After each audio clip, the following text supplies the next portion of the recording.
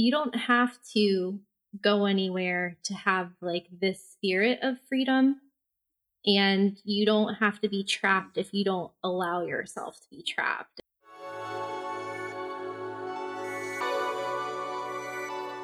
Welcome to Badass Digital Nomads, where we're pushing the boundaries of remote work and travel, all while staying grounded with a little bit of old school philosophy, self-development, and business advice from our guests. Hi, everyone. I'm Kristen from Traveling with Kristen, and in today's episode of Badass Digital Nomads, focused on mental health, we talk with John Gorman about how he went from being homeless in Austin, Texas, living in motels, panhandling, and singing in bars for money, to becoming one of the top writers on Medium and a ghostwriter for politicians including Alexandria Ocasio-Cortez. We also talk about how to 10x your income, overcome anxiety and imposter syndrome, and even get jobs you might not be fully qualified for. We also discuss John's suicide attempt, how to survive quarantine alone, and how to cope if you feel like you aren't far enough ahead in life. Plus, what to do if the pandemic messed up your plans of traveling or living abroad, and of course, plenty of stories and tips for living a happier, more satisfied, successful, and meaningful life. Enjoy. So you're in Austin. Mm-hmm. Was it everything that you thought it would be? How were you supporting yourself at that time? Did you have a job or just the music? So I had a job. So the reason I could move to Austin was because my job was remote. I could work from anywhere.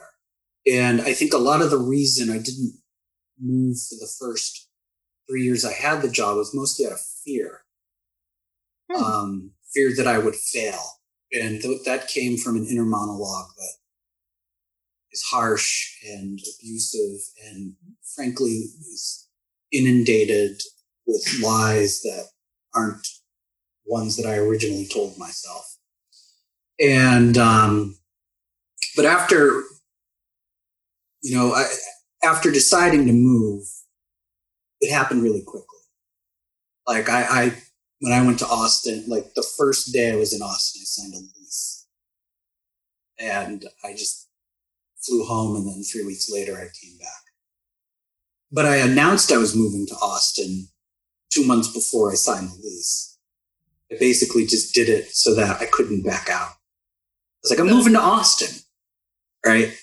That works. Oh, end of the year. So I did that. And so I had a job. I was doing operations management for a very small ad agency. I wasn't making like any money at all, but I was doing it. And then I left that job for a marketing director position at a publishing company. And then after 6 months, I got fired. And I didn't get another job for 6 months after that. And then in between, I'd gotten evicted. I had a girlfriend who was living in San Antonio. I crashed at her place for a bit. And then, but I really wanted to go back to Austin because I was like, I did not move halfway across the country to crash at my girlfriend's pad in San Antonio.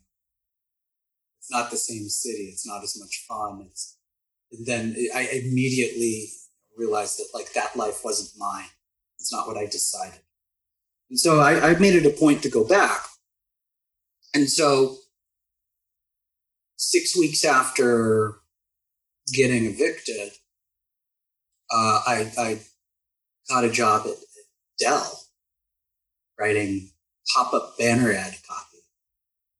Now the only reason that I was able to do that was because I had been writing like an unpaid sports blog for 5 years before that. And I was like, I kind of like this writing thing. I wonder if I could do it for money. And so I cobbled together some sports blogs and I was like, here, staffing agency, this is my portfolio. And they're like, well, we need someone with agency experience. And I was like, well, yeah, I used to work at one doing ops management. And they were like, no, like writing for an agency. And I was like, anything else? They're like, yeah, it needs to be tech focused. I was like, cool. We did a bunch of stuff for Cisco. So I asked one of the copywriters I worked with if I could steal some of her work and pass it off as my own. So I did. And then I got the job. So I lied about that. Sorry, everyone. Which is funny because it's an open secret and everyone at Dell knew afterwards. I was like, yeah, I lied initially to get this job, and I was homeless, the first 10 weeks I worked here. I just crashed in a rental Jeep, and then after my first paycheck, I ended up getting a room, a Red Roof Inn, where I stayed for 7 weeks when I could afford to. And I had my car repossessed, so I was like struggling. There were times where I was just like panhandling or like walking up and down the halls at Dell looking for enough like dimes and quarters to get food out of the vending machine, and not showering very often. And I managed to make it work, and I saved up enough to be able to eventually get another place. But that whole cycle in between getting fired from my first job and then getting a place of my own again lasted about 9 months. So it was a very difficult time. And you were homeless for almost half a year? I was homeless from June 24th to December 1st. Wow. So while homeless, you were out looking for a job, got one, and then worked there for a while. Worked there. And no one knew? No one knew. I didn't tell anyone. I used my old address in Austin on my application. I had a P.O. box in San Antonio for the rest of my mail. And yeah, I didn't tell anybody. Did your family know? Yeah, my family knew I was living at my girlfriend's house. And I told them like I was sleeping in a car in order to make the Dell thing work. And it did. It was a tremendous bet that I had to make. I started off, it was funny when they asked me, they were like, what do you want to make? I was like, 50 sounds, I'd made like 40 at my last job. I was like, 50 sounds good. They're like, how about 55? And I was like, okay, sure, great. Yeah, I'll do that. And I got, I worked for Dell for exactly 7 years and damn near doubled my salary. And in between, in 2012, I made $11,000. And in 2018, I made 111. And so I 10x'd my income. But the easy way to that's why people are like, here's how to 10x your income. The easiest way to 10x your income is by starting from $11,000 in a year. You have to start low in order to reach those grandiose heights that people talk about.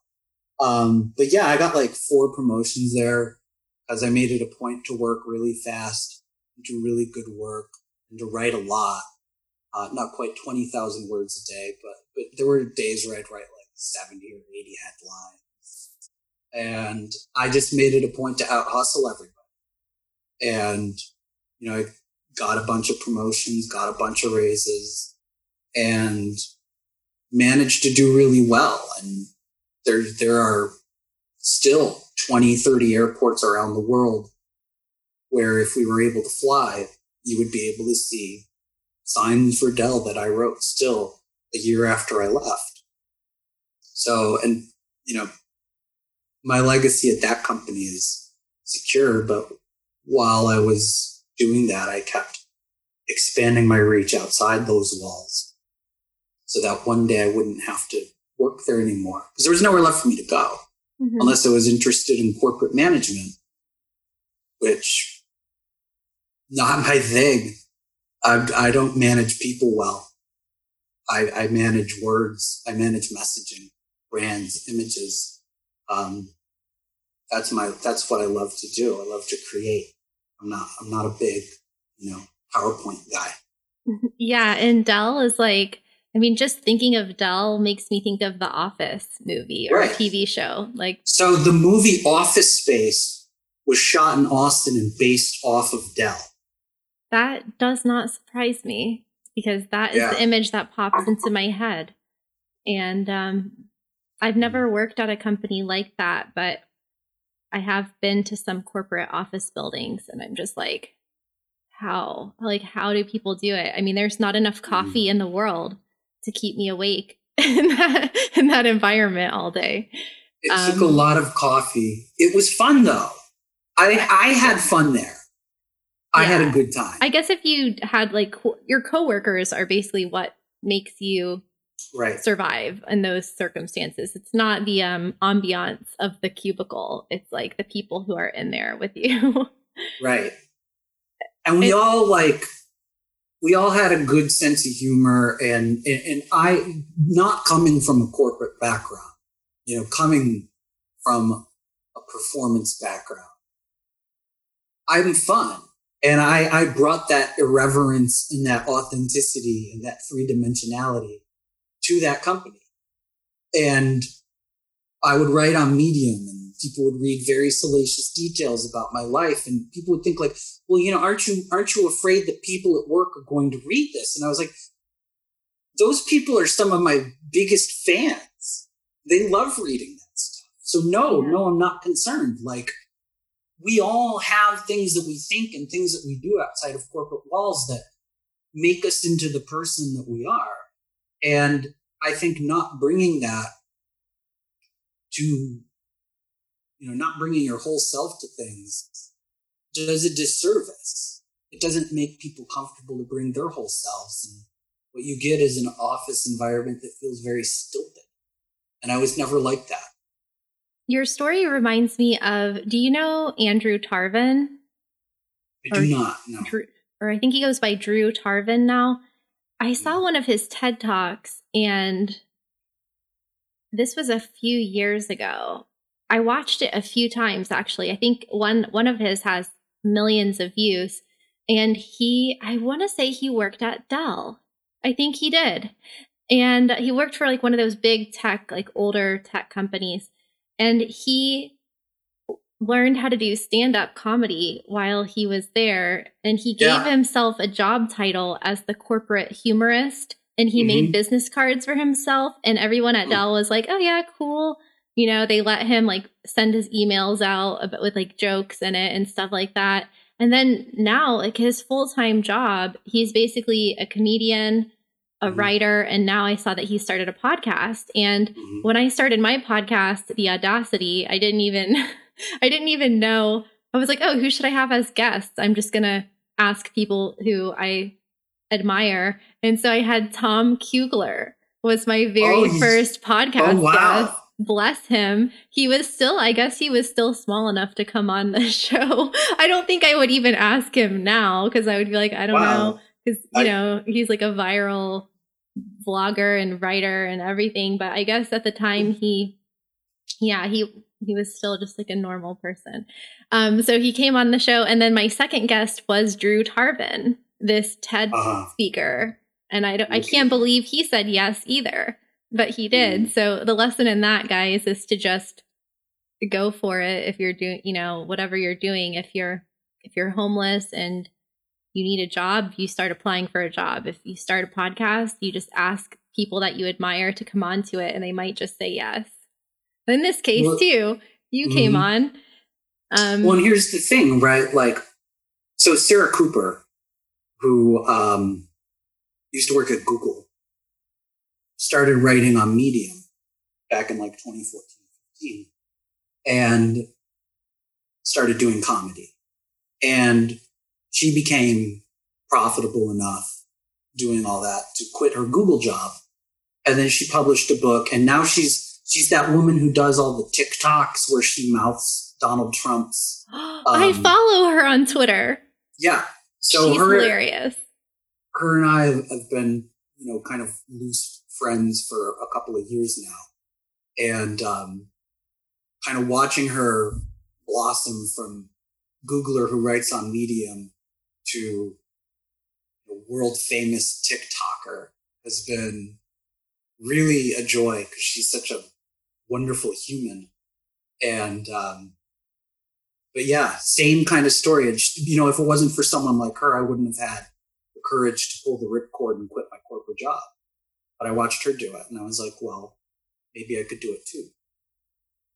So. And so did you know her before you started writing on Medium? She's one of the people who, I wouldn't say convinced me, but like I saw her writing on Medium and I was like, oh, that looks like a cool place to write. And they were like, oh, they let anyone write? Anyone can write here? Shit, I got to do this. I write things. I have thoughts. And so, initially I wrote about sports and then I got canceled. So I stopped. And then I retreated into writing about my feelings. And now I write about kind of everything.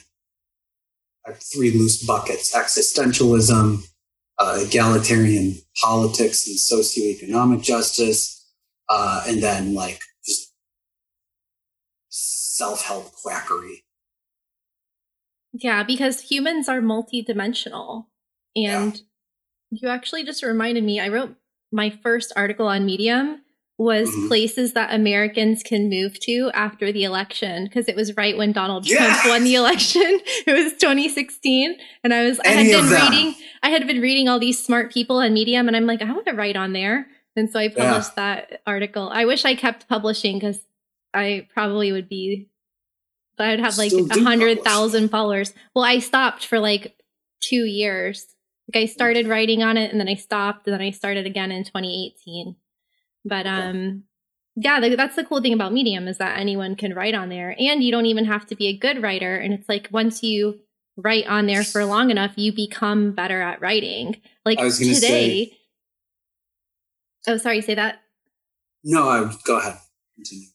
I spontaneously started a publication this morning about an hour before I got on this call with Digital Nomad Digest, shameless plug. Yeah, but the thing is I thought of doing it for a few years, but I just didn't feel ready to do it. And I had the logo made and the banner and everything. And then recently I've just gotten annoyed with writing articles, and then people don't accept them into their publications. And then I'll finally publish it on my own page. And then it'll get curated or something. And then sometimes people will be like, oh, can I publish it? I'm like, yeah, but you rejected it before, but whatever. Okay. Right. So that happens. But then as I was like, that happened again this week with 3 other articles, nobody would publish them. And I'm like, I'm just going to publish it. And then I'm like, oh, why don't I just start that publication now? Because I already had the URL. So I wrote like introduction to this, what is this publication? And as I was doing that, I was like, oh, I should put examples of like what kind of articles people are going to find in there. And then I realized, I'm like, man, I've written a lot of articles. And it's like, that's how life works. Like, that's how progress happens, is that you have an idea to do something, whether it's writing or whatever, and then you start doing it and you don't feel ready to do it, and you don't believe you can do it, and you don't think you're good at it because you're not usually when you start out. And then a few years go by, and then you realize, hey, I did that thing. And now people are reading, or I am getting paid for it, or whatever. And so like I ended up with maybe like, I pulled like 20 or 30 articles that fit into the categories that I'm like, this is what Digital Nomad Digest will be about. It's about remote work, technology, travel, how to become a digital nomad, how to find remote jobs, travel stories. And then I like went through my own database of articles and it's like, wow, I didn't even remember writing a bunch of those.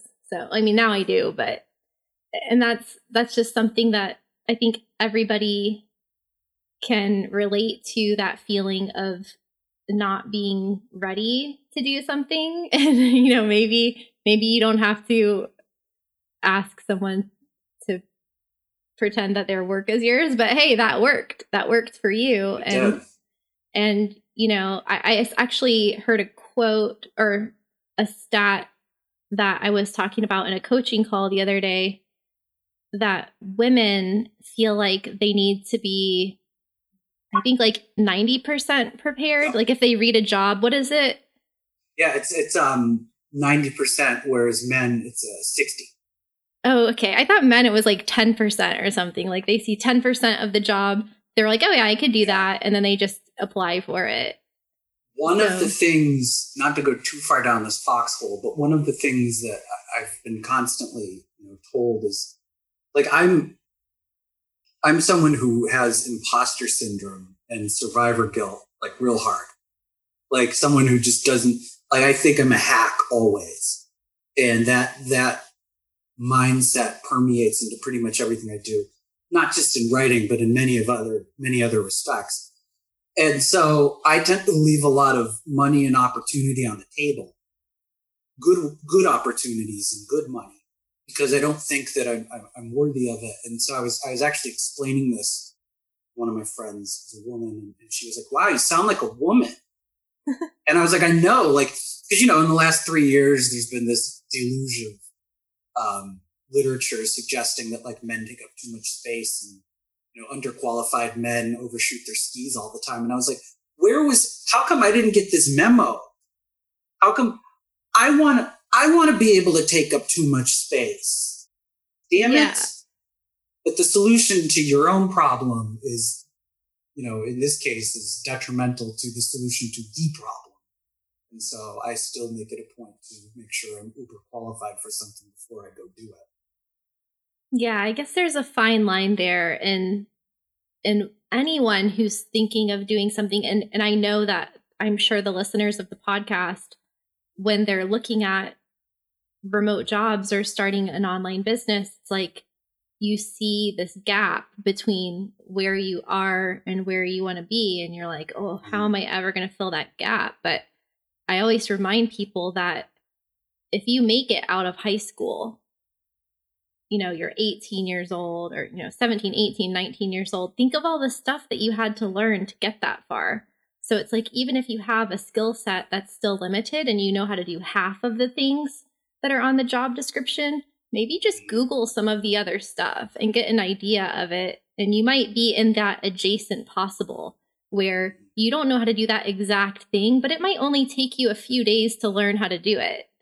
So it's not that big of a stretch. So you can kind of apply for jobs that you're not totally qualified for, or maybe you don't have 5 years of experience, maybe you have 2 years of experience or whatever it is, and try to find avenues that you can either teach yourself or show another example of work that would qualify you. So it's like, you just never know.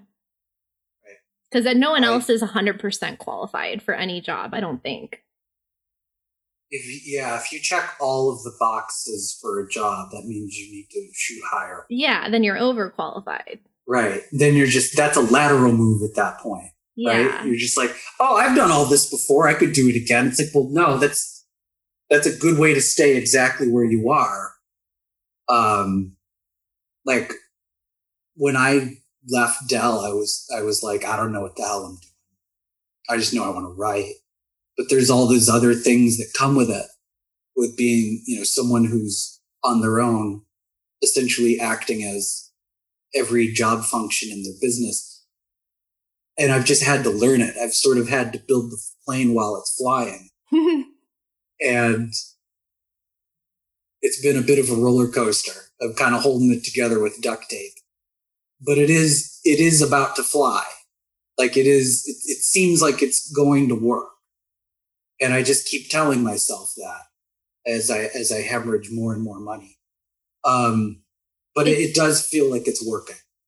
It's like, if it's working, it's working. And I happened to catch a live meditation this morning on Insight Timer, and it was about how to stop worrying about the future, because that's why thinking about the future is so stressful and so anxiety inducing, because there's nothing we can do about it because it's not real. So it's like our brain's trying to solve a problem that doesn't exist yet.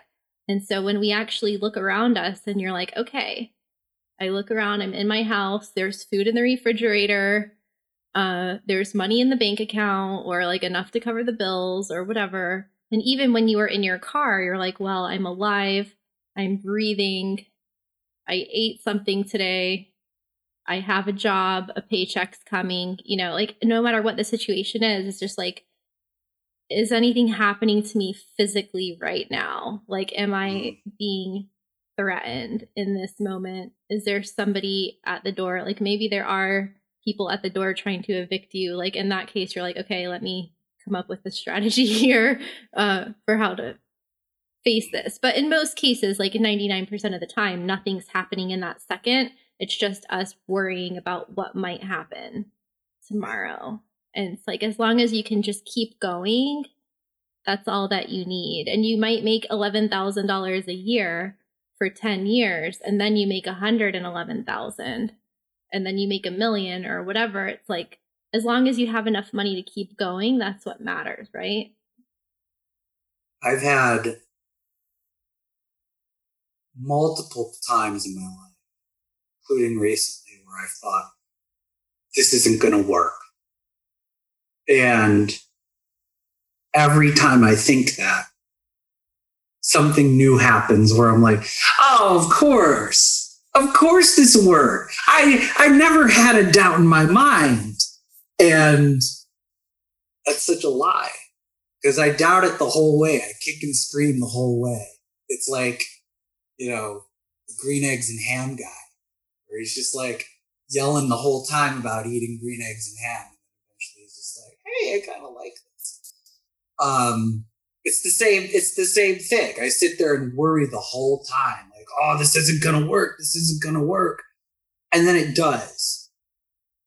Except for one prominent example, which we'll get to later. So. Even though you had all of this success and you have 50,000 plus followers on Medium and you're making good money there, you have a lot of clients. We got to talk about some of your rock star clients and how you landed these big ghostwriting jobs and clients like that. So it's like, you're healthy, you're safe, you have money, you've achieved success on paper, literally and figuratively.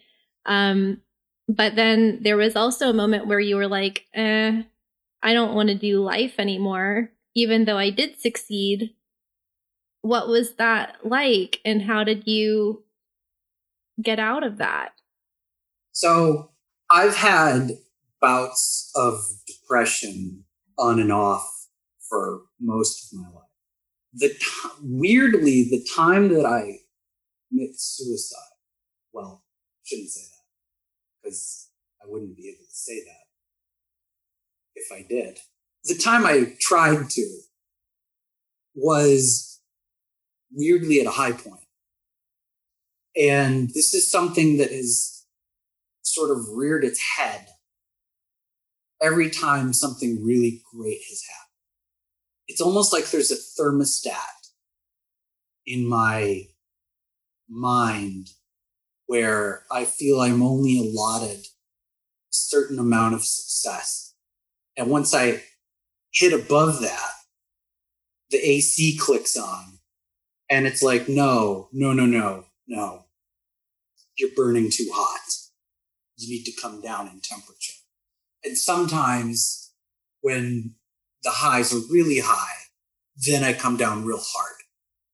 And I've noticed that this is somewhat cyclical, that this is something where I tend to go up and up and up for several months. And then I reach some new zenith. And then I immediately crash. And the weird part about this is this wasn't a crash. This was just, so what had happened was I was offered a raise at my company for a bidding war had broken out for my services at Dell, where I essentially went from, I got a promotion and like a $20,000 a year, essentially. And that was, at that moment, I realized I'm not an imposter at this company anymore. I am the guy. I am someone who's made it. someone who is a true professional, a true leader in my field. And I went out that night and I celebrated. And I got drunk, as most of my awful stories seem to involve alcohol. I got drunk, and by the end of the evening, I just realized I'm still sitting in a bar alone. My friends are all bartenders. I'm still lonely. I'm still miserable. I'm unlovable. Nobody likes me. I'm a fraud. I'm a hack. And I decided, that I'd had enough. And then decided it would be a good idea to go wrap my car around a tree. And I picked the wrong tree because it wasn't very big. And so nothing of note happened to me besides me busting up my car a little bit. And I decided never to fix it. I decided I would just drive around with that car bumper just hanging off as a reminder to myself that doing that again would be a bad idea. And I snapped out of it the next day. I was like, oh, I'm fine. I'm okay. And then I'd like to say that was like my rock bottom wake up call moment, but it wasn't at all. I did get progressively better. 2015 was a good year for me. And I got progressively better. Up until I entered into a relationship with someone who, it was my first experience dating someone who's more of an avoidant attacher than I am. And I became very anxious attaching. And one day she moved out without me knowing we were going to break up. And I was like, ooh, that's odd. How'd that happen? And so I texted one of my friends. I'm like, dude, this is weird. Damn, man, you should write that story. And I'd never written about my personal life on Medium before. And so I was like, well, whatever. So I just wrote it, and I didn't even publish it. I just left it unlisted. And the editor-in-chief of Human Parts, which is a publication on Medium, who's still the editor-in-chief of it, found it and was like, this is too good for no one to read it. She's like, can I publish it? And we'll just feature it as the top story. And I was like, yeah, sure, go ahead. And so that kickstarted the whole John writes about his life on Medium's thing. And it was really weird because I was like, oh, there's a market for this? People care? People want to read this? All right, it's your funeral. So started doing that. And I did a lot of my healing through writing. I would ask myself a question and try and come up with the answer. I'd find an answer and that would yield another question. And I just kept doing that until I got to the bottom of what was ailing me. And I still don't think I'm quite there, but I feel like I've gotten to a deep enough place where I can explain away most of my bad behaviors that I haven't yet corrected. What was the name of that article in Human Parts? It was called, so it's a Vonnegut knockoff. It's Everything Was Beautiful and All of It Hurt. Oh yeah, I have that one open here. Yeah. Yep, I've read that one. And you also wrote I think it's in How to Fix Your Life, that you spent the last 2+ years writing about depression, anxiety, insecurity, mental anguish, heartbreak, delusion, imposter syndrome, survivor guilt, trauma, substance abuse, negative self-talk, illness, sadness, shame, and guilt. And then kind of fixed those problems through writing about them and publishing them. for the public, who I'm sure also processed some of their own stuff through that. And so you say that the healing, growth, acceptance, compassion, mindset, self-love, grace, empathy, iteration, adaptation, and joy you experienced were literally written into existence, conjured out of thin air. I painted the stars I used to guide me on my way to where I wished I could go. I wrote my own treasure map, hiked to the X, planted the loot I told you I'd find, and now that blueprint is available for anyone else to use in their life's journey, should they want to.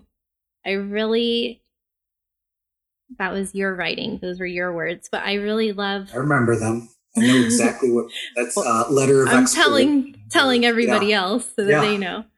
Mm-hmm. I love that because that's, that's kind of what this podcast is about, is how to write your life into existence. But even if you're not writing it, like how to make it happen, how to create it out of thin air. And so what is your advice to people that are reading that and listening to this when they're in that spot, or they might be, whether they're sitting in a bar, they just got a bonus. Well, now they're not because it's a pandemic, but just to get that money that provides freedom and then realize that you still don't like your life is a really hard thing to sit with. And in your case, it resulted in driving into a tree and surviving. But for other people, maybe it's just waking up with like depression every day and being like, man, I worked really hard to get here and now I don't like it here. So like, what do you do? Yeah. Here's the thing. I think we all go through spurts where we're thinking to ourselves, I don't like my life as it is. And they feel permanent because they're strong emotions. A lot of the major life moments I've had have been accompanied by feelings of, I still don't feel like it's good enough. I still don't feel like I am enough. I still don't feel like I'm where I want to be. And because they're anchored to such strong emotions and such noteworthy events in your life, they feel more common than they actually are. I would say like 98% of my life is fairly unexceptional. And I'd say that's probably true of most people. I've learned that, somebody said like we spend 1/3 of our lives asleep. We spend another 25% at work. We spend another 10% eating. So that right there is 68%. That's 2/3 of your life, that we're talking about. And then the other third involves things like going to the bathroom, showering, getting ready for work, cleaning, mindlessly scrolling the internet, running errands, TV, Netflix, doing chores and tasks, watching TV. So what we're talking about, like, oh, I haven't done anything with my life. We're talking about maybe like that 10%, right? And so a couple of years back, I remember I was in California and I went through like the percentages, and I think it was like 79% of our life is unexceptional, just across the board. So the feeling of satisfaction that you get with your life comes from actually making the unexceptionable bearable, making it fun, right? Making it interesting. So how do you do that? Okay. Well, I make it I spend 1/3 of my life in bed. Okay. I'm going to buy a really nice mattress, really soft sheets, right? I'm going to enjoy bed. I'm going to work out, right? Why? So that I'm healthier and so I have more energy to go through life. I'm going to eat better food. Why? So I can stay alive longer, but also because I want it to taste good and be pleasant. I travel. Why? Because I can. You try and do the things where whatever it is you're doing, like work, for example, I do what I love when I work. that takes care of 80% of my life. 80% of my life is genuinely pretty good. Just unexceptional.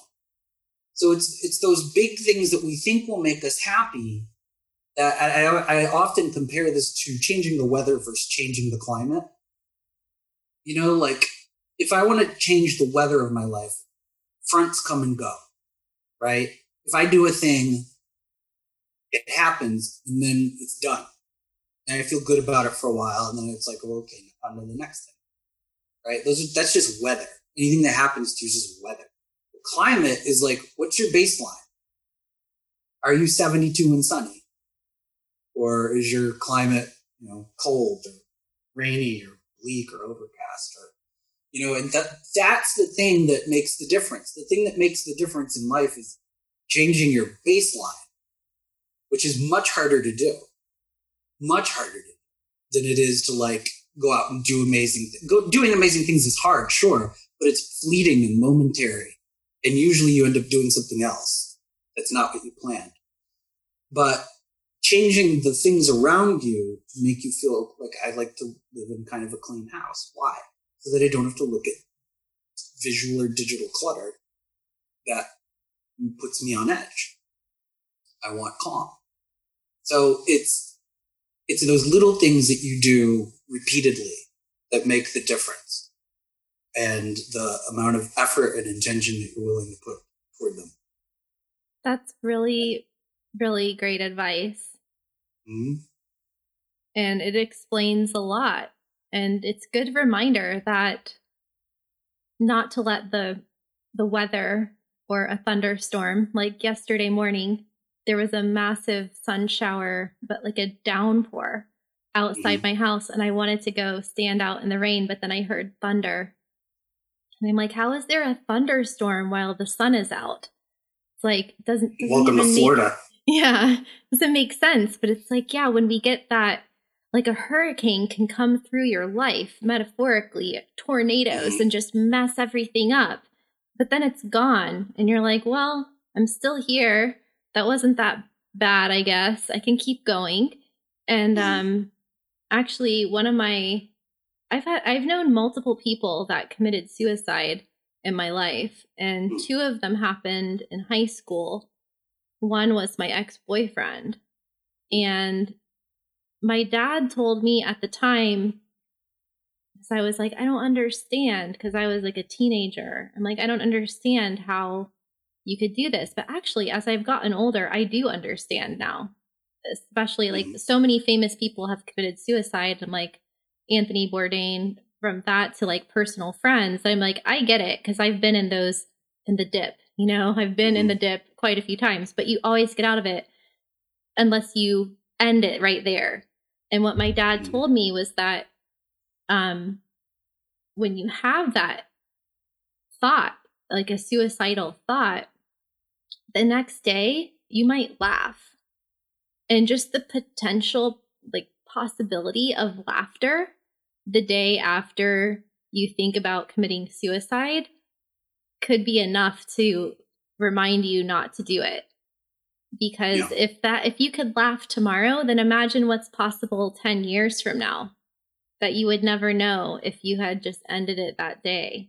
And that's one of the takeaways I had from the silent meditation course, is that you can have so many feelings and so many crazy thoughts and so many emotions running through your psyche and your body in a given day. You can't react to all of them. And then the next day you're going to feel different again. Everything's always changing.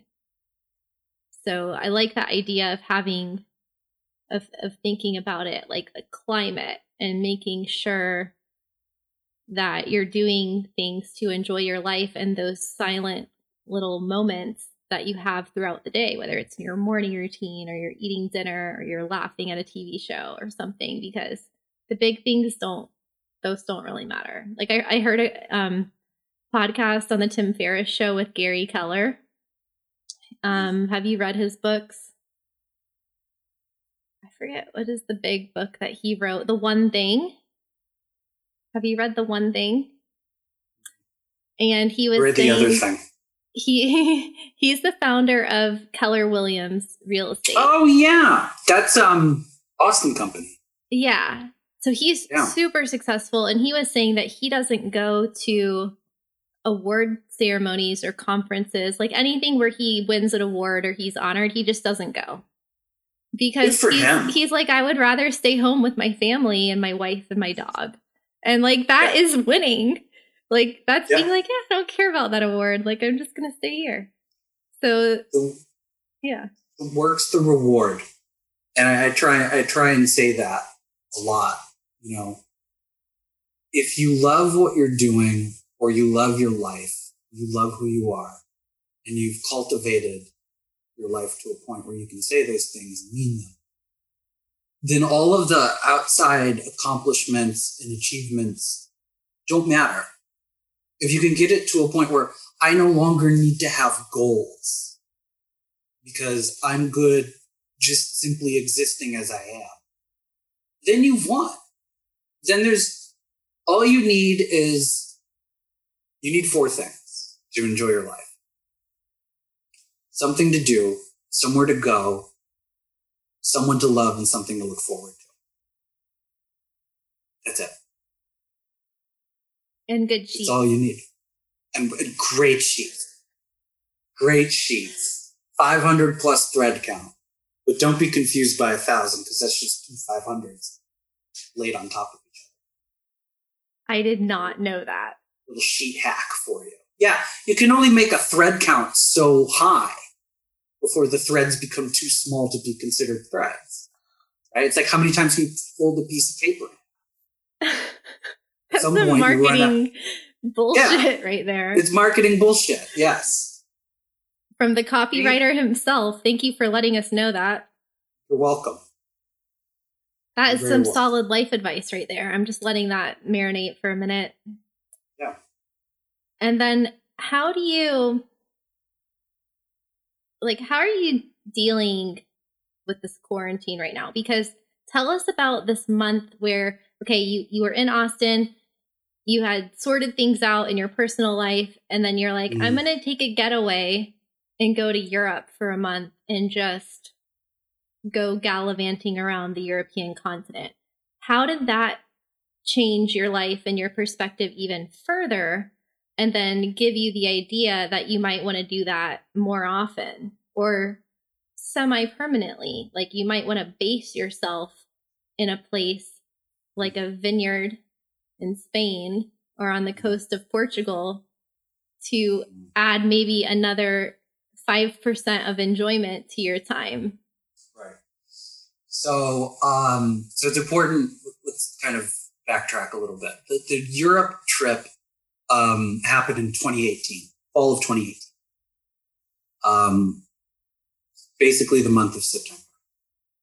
And I did it I called it a victory lap, because I had finally reached a point where I was making enough money to be able to, because I was dead broke until I was about 32. Like dead broke, like tremendous amounts of debt. Up until I was 30, I was making $20,000, $30,000, $40,000 a year maybe. Right. But I was good. Like I could finally afford to go to Europe. Really excited about it. So I went. I'd never been to the mainland of Europe. And I went and I saw like how much slower people lived out there and how much like less glued to their technology and their job they were, and how much more in love people seemed to be if they were with someone, how much harder they laughed, and how much less emphasis they placed on material wealth and ambition, and how much more they placed on satisfaction and belonging, which I think are the true North Stars for everyone in life when it comes to determining whether or not they were successful. And I was like, I want to live more like this, is more in line with my values. This is the culture I want to be in. I want to gravitate more toward living like this. And so I thought, well, at some point I'm going to move over there. All I need to do is find a time to quit my job. And so in March of 19, I noticed myself beginning to talk about Dell in the past tense. And I was like, ooh, I'm envisioning a life post-Dell. That's interesting. And in July last year, I decided to set a quit date of November of 19. And I didn't even make it that far. At the end of August of last year, I realized I have enough. I don't need to wait any longer. So I just walked in one day and was like, hey, as you know, because everyone at Dell knew I did stuff outside of Dell. Like, that was no secret to anyone. And so I slid my letter of resignation, and people were like, oh, I knew this was coming. They were like, this sucks so hard, but I'm so happy for you. And so I did that and quit, a year ago in September. And I said, okay, June 1st, so 9 months from now, June 1st, I will be living in Portugal, Lisbon. I didn't know I was going to be living in Portugal or Lisbon, but I knew I was going to move. I decided January 1st, I was going to be in Lisbon. I sat there, and every night that I was like trying to do like passport and visa stuff, people were like, or I would call friends and be like, oh, it's not going to work. I've never done this before. Too much can go wrong. Something's going to happen. They're like, what? What could possibly go wrong? And I was like, I don't know. I could run out of money, or I could get sick, or something could get fucked up with the visa thing. Like, I don't know. Locked up abroad. Yeah, something could happen. I don't even mean like me being like, once I got to Portugal, I knew I'd be fine, right? I was like, once I do a thing, I eventually make it. Well, little did I know, something was going to go terribly wrong. Something. And that something, how we were talking about weather and climate earlier? This is an example of something that was supposed to be weather that has turned into climate. Yeah. Like, and you can tell, and it's uniquely American, because the other countries aren't really having a problem with this. Like, yes, many countries have had thousands, if not tens of thousands of deaths due to the coronavirus and the COVID-19 disease that it causes. But only America, amongst like wealthy nations, is struggling with it in such a way that it appears as though it's going to become endemic. Yeah, it's like an implosion. Yeah, that we have blown right past failed state into plague state. And the borders are now closed. And ain't nobody going anywhere. And I'm immunocompromised, so I ain't getting on a plane. And so now I'm stuck. I don't know for how long. Could be months, could be years. So now I'm like, well, okay. Let's recalibrate what we thought we were going to do this year. And I thought, okay, let's just say this pandemic never ends. Worst case scenario. I know it's not something that's sexy to think about. But I thought, well, okay, let's just say that this pandemic is here forever. And I will never see anyone I care about ever again. What would I do? And that's how I've tried to reset my goals. And I know that sounds morbid, and I know that sounds frightening, but that's the only thing I can really do at this point, because we're living in an indefinite pause. We don't know what's going to happen on the other side of this, if there's going to be another side of this, or when. And so all we can do, as you said earlier, is look around us and try and assess, okay, what's happening right this second? How do I make the most of this? And that's what I'm trying to do. And it's really hard. It's really, really hard because you want so badly to project out into the future and think, well, I'd like to go accomplish this thing. But at the same time, you don't know if that's possible. I've had to cancel a bunch of flights that I had or still have on the books because I just realized it's not going to happen. The move is on indefinite hold, and the move was to escape the collapse of the United States. And I missed by a couple months.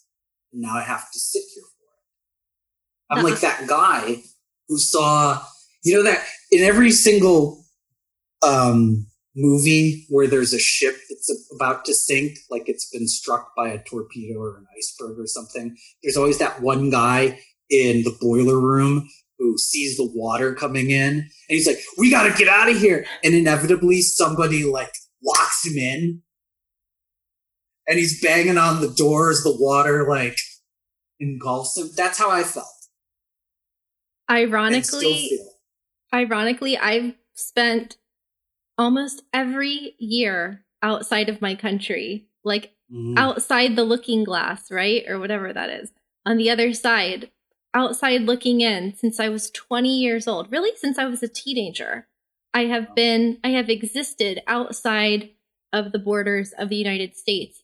And it is only when I came back for 3 months in February, flew down from Canada. I was like, I'm going to spend 3 months in Miami with a home base. I need a break from traveling. And literally 2 or 3 weeks after I got here, this happened. And I'm like, now I might be here forever. And I've been expecting the fall of America for at least 10 years. Like I knew it was going to happen in my lifetime. I didn't know it was going to happen like this. But I'm like, what are the odds that I end up here at the same time? But I'm still, I don't know what's going to happen either, obviously, but I am oddly glad that I'm here just because I have been able to see my family a bunch of times during this time. And I don't know if I would want to be in another country where it's like things are open and closed and open and closed. And like, I wouldn't want to get on a plane and come to the US. Like if I was out of the US, I don't think I would fly back. But now that I'm here, I'm like, I guess I'm just going to be here. And I was thinking of leaving because I am afraid that we're going to have martial law, especially around the election time, and the borders are going to be for real closed and we might not be able to leave for like years. Like, I don't know. It could get really, really bad. But I'm like, I talked to my friend in Serbia yesterday and I was like, how is it? Should I go there? And she's like, it's really scary right now because they're kind of in a place where they're just ignoring the coronavirus. Like they're just open. And so it's just kind of like here, but it's just not, they don't have the same exact problems. But there's a lot of countries that are, not a lot, but there are also countries that are kind of ignoring it. And then I just heard, I haven't checked this yet, but I just did a video on Bali reopening. And then my friend this morning in Costa Rica said that Bali's kicking out all of the foreigners on tourist visas. So I haven't even confirmed that yet. But I'm like, there's another thing. Like, I don't want to go somewhere and then they're like, we're kicking everyone out who's not a citizen. So I don't know. I just feel like I don't have enough information or certainty yet to make a decision about where I'm going to go or what I'm going to do. So like, and I do want to point out, like, the situation is not ideal right now. No. But I had one of my neighbors in Costa Rica was a South African war prisoner. So he was captured as a soldier in South Africa. I don't know if this was during the apartheid or when this was. He was in a prison for, I think, 11 years, if I'm not mistaken. in a concrete cell with like 100 other men with the lights on 24 hours a day. Oof. And they got cabbage soup, I think once a day, like a broth of cabbage. They got beaten every day. And they didn't get showers, but they got like sprayed down with a hose once in a while, like in the cell. So they never left the cell. They didn't have bathrooms. They just had like drains on the floor. And he came out of that. He became like a public speaker and he wrote a book and stuff. I'm going to have to look up what his name was. I mean, he definitely still had issues. There were times where I was like, I don't know if I like this guy, if he's my friend, or if I should be like afraid of him. But he told me that this was probably like 2009 when I met him. He told me that he survived. He actually got out through writing letters, and he would trade his soup for stamps, or he would like bribe the guards or something. Okay. Like he used the soup as leverage. And so he would just starve. Like he would just fast for days because he would just give away his soup so he could send these postcards and letters out. And some students in South Africa got them. And they did like this whole campaign to get him freed from this prison. And he eventually got out. And then I don't know how he ended up in Costa Rica, but he probably was like, life's too short. I'm going to go somewhere. But he told me that he survived. And, you know, there's so many stories of people who were held as prisoners of war, from like John McCain through, you know, all the people in history who have like survived that. And like you get through it by going inside yourself, like inside your brain. You have to find that place of calmness and serenity and acceptance and forgiveness and gratitude. Acceptance of your situation, forgiveness of your captors, forgiveness of, you know, like the coronavirus, the politicians, whatever it is. And I just always thought after I met him, if he could survive those conditions in that jail in South Africa, like humans can survive really almost anything. We're quite adaptable, and we've been through a lot. Human history is just littered with just infinite examples of horrific things happening. And so we can survive this. And like, we are very lucky that we have Uber Eats and like air conditioning and, you know, like it's really, we have the internet, like we're all not stuffed into a concrete cell. Yeah. People who are comparing this to prison are severely misguided. Yeah. And that you bring up an interesting point and that's civilization as we know it really is young. Most of human history is fairly barbaric. Yes. And violent and chaotic.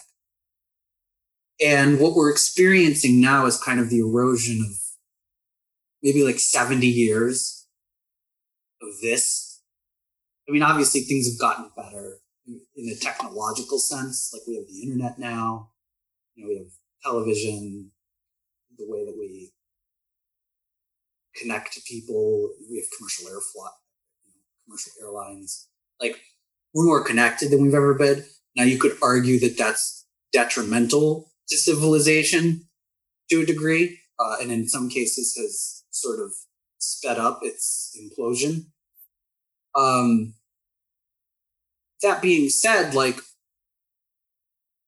this sort of post-World War II world order that we're living in is young. Mm-hmm. And, you know, 50 years ago or 55, like Black people in this country didn't have the right to vote, at least in the South, in the segregated South.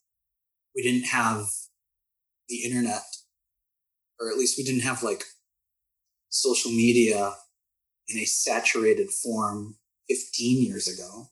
There was no streaming music or streaming video. Video conferencing like this wasn't a thing. These were pipe dreams for a long time. It is a very bizarre time to think that people thought like, okay, we're just going to do, we're going to go home for 2 weeks. And then everyone was mad. Like, what if it's a month? And then it's like things escalated quickly to like where we are now. And I feel like in a way, like that book, there's this book on my table right now called Digital Nomad that was written, or it was published in 1997. And it basically predicted the way that we have been living for the past like 10 to 15 years. And I feel like it was a big coincidence that I happened to be born at this time, because I remember thinking in high school, like, when is the U.S. empire going to fall? Because we were learning about world history. And I first went out of the country when I was 16, and I saw, the ruins of the Roman Empire. And, you learn about World War I and World War II and all of the different revolutions and all of the Ottoman Empire and like just all the changes that happened. And it just made you think, like, when is our civilization going to collapse? And I'm not saying that, like, I think that something better will come out of this, but it is weird to be like living through this time that's unfolding at a very fast pace, but it's very confusing at the same time.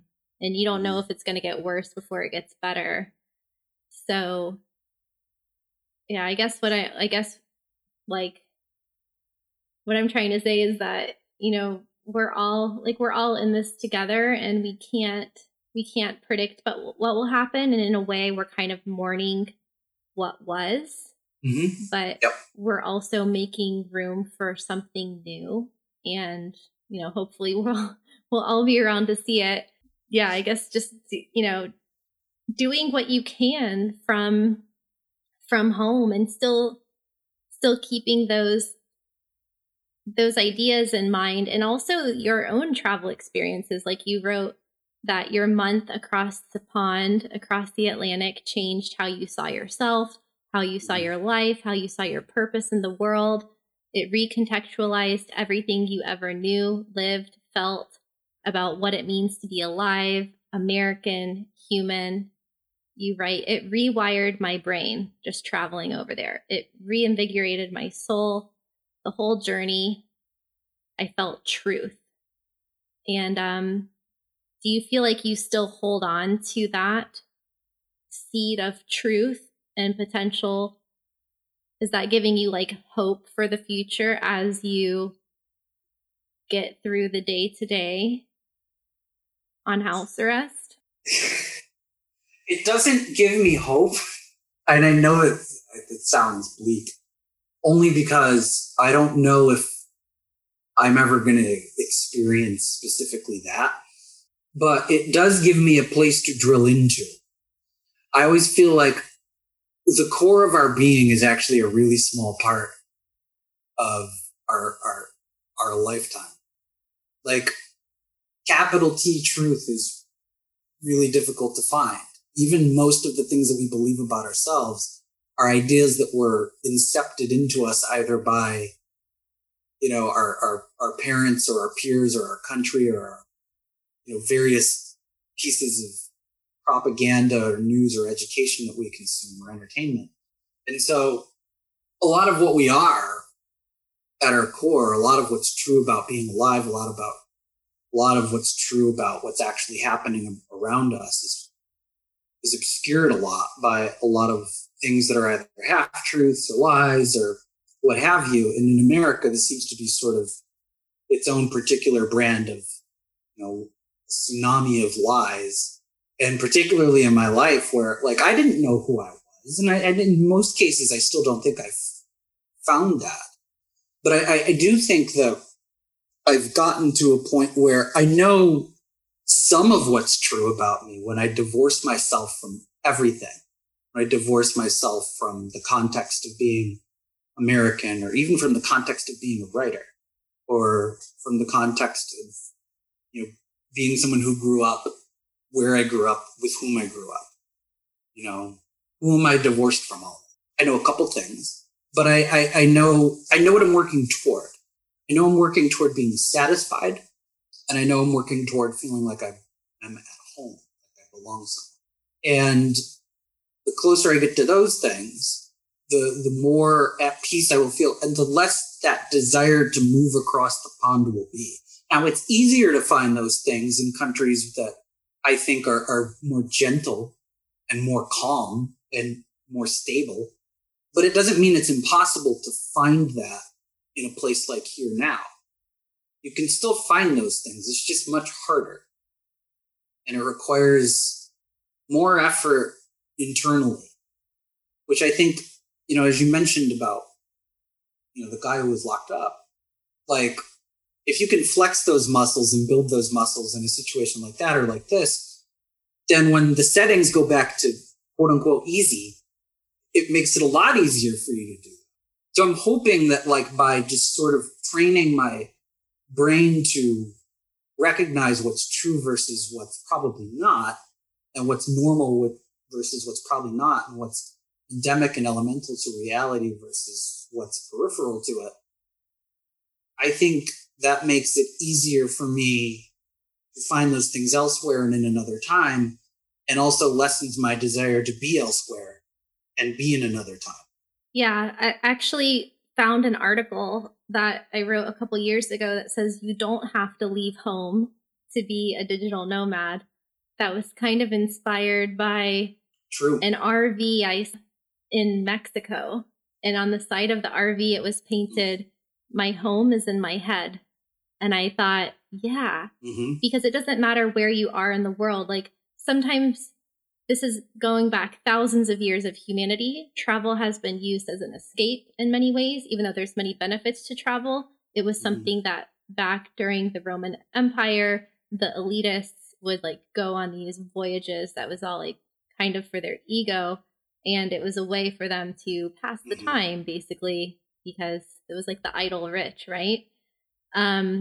But you don't have to go anywhere to have like this spirit of freedom, and you don't have to be trapped if you don't allow yourself to be trapped. And like, even monks who were imprisoned in China, Tibetan monks, they actually showed no signs of trauma or PTSD after, because of their strong inner practice and that inner work. So this is an opportunity for all of us to kind of go back to basics, go inside and strengthen that foundation, both of our inner emotional state and resilience, and also the outer state, connecting with other people, trying to find truth, and then trying to find some consistency, some routine, some financial security, just keeping all of these things floating at the same time, so that when this storm passes,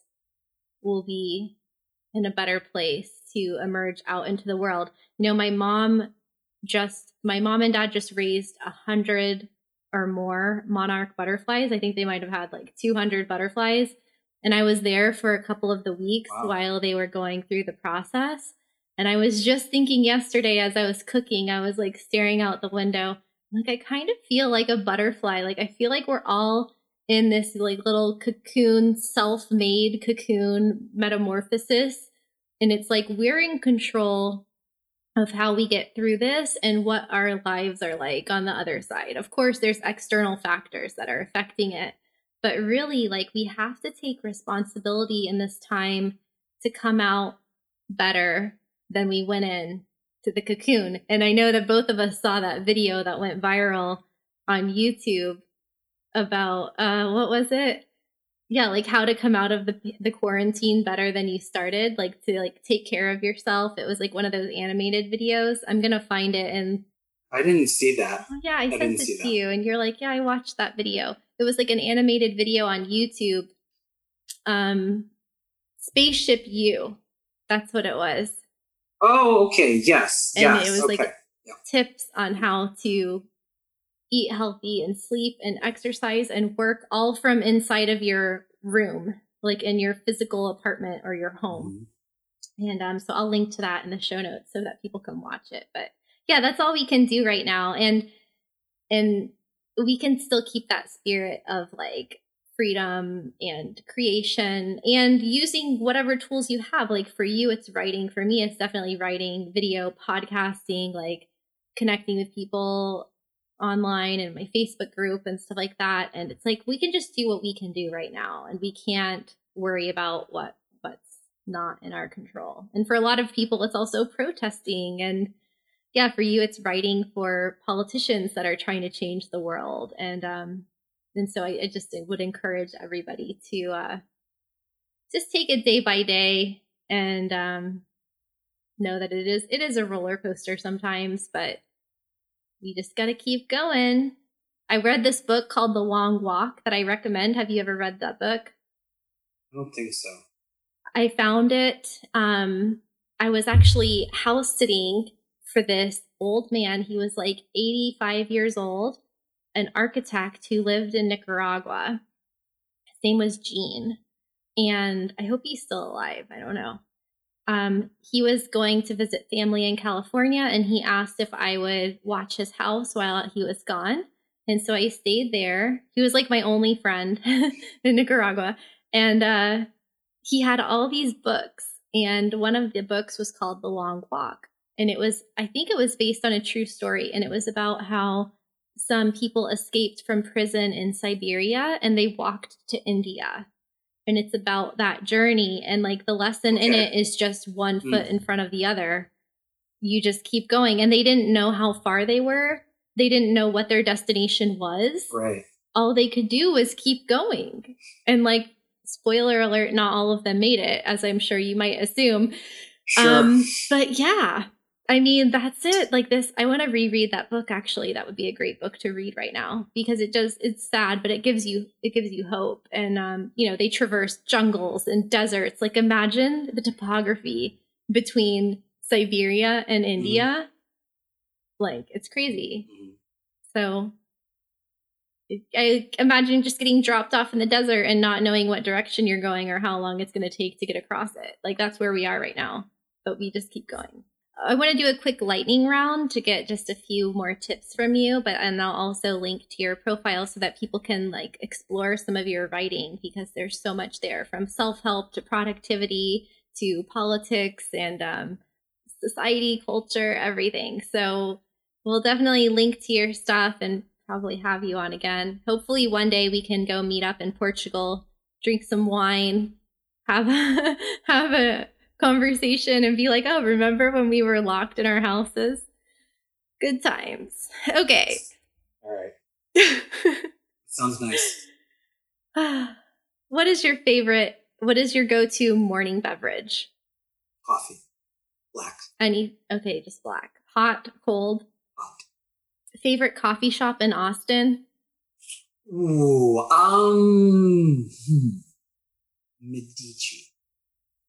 Medici. Okay. And other like Austin, we got to do like an Austin restaurant recommendation because there's just such a cool place. Justine's French restaurant on the east side. Ooh, love French food. Mac or PC? Because you did work at Dell. PC. I knew it. Favorite type of music? Because you played music. Favorite type? Jazz. And what did you play? Drums and guitar and sing. Okay. What is your first travel memory? Driving down to Alabama with my family to move there and staying at a motel in Kentucky. Favorite travel moment that you remember from your Euro trip? Ooh, finding the last house my family lived in before we moved to America. Wow. In Marseille. 70 years ago. Okay, favorite food that you ate in Europe or meal? The bouillabaisse that I had in Marseille also at, I can't remember the name of the cafe, but it was like a lunch and I love bouillabaisse. I had it and I was just like weeping. It's delightful. Food just tastes so much better in France. It's like not even fair. It's not fair. No, it's the way it's farmed and there's there's a whole host of other reasons, but yeah, it's not fair to us. Favorite Netflix show right now, or like a Netflix rec? On Netflix, I don't watch a lot of Netflix. I don't know. Pass. Okay, I'll give you mine. Mine is Chef's Table. Okay, that's good. It just reminded me because you were talking about food in France, and Chef's Table France. I highly recommend if you guys haven't seen it. It has subtitles. It's in French. It has English subtitles. It's so good, and it will make you just want to eat a lot. So be careful. One person that you like following on social media. All right, so it'd have to be Instagram.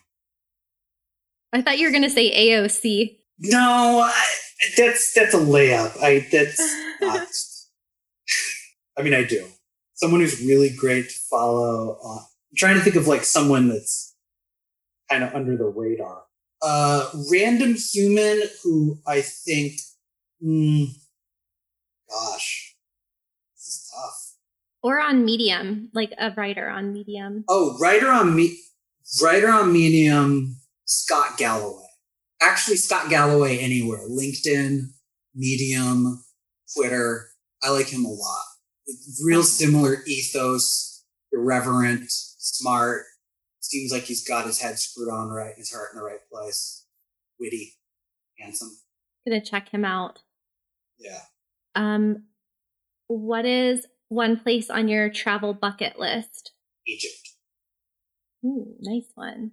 I actually was obsessed with Egypt in elementary school. I read a ton of books about it, and I was like Cleopatra for Halloween. You look just like her. Yeah, the blonde hair gives it away. This is a good one. Remote work tool that you use frequently, or you can't live without? Google Docs. Layup. I know. I don't use a lot of other. You're just a writer, so yeah, Google Docs makes sense. Yeah. Productivity tip, because I know that you have a bunch of them. What is you're so productive. What is your one productivity tip for everybody? Schedule your deep work for whatever time of day you feel your best. So for me, that's between mornings usually, like 8 and noon. And then the other one is do everything in 20 minutes or 50-minute bursts, and just take your 10-minute breaks in between, just so it gives you a chance to like toggle and reset and mess around and text people back. Yeah, I like that. I like doing like a 50-minute work block. Yep. Tip for staying healthy during quarantine, mental or physical? Go easy on the booze. What are you grateful for? Air conditioning. And why do you travel? To immerse myself in places, cultures, people, and things that are outside the realm of the norm, so that I can incorporate life experience into things I do later. Perfect answer. Mm-hmm. It's a great way to wrap up this crazy interview. This is an awesome conversation. Thank you so much for coming on. Yeah. And I hope that everybody listening learned a lot. I got a really funny review the other day that was like, Kristen's podcast is good for like learning and laughing or something like that. Learning, living, and laughing. So I think we did some of that today. And everybody, I will link to John's profile and content in the show notes. Do you have any last words for the audience? Stay inside and wear a mask if you must. Wash your hands. Wash your hands. Don't be an idiot, people. We're all in this together. All right. See you guys next week. Thanks for having me. Bye.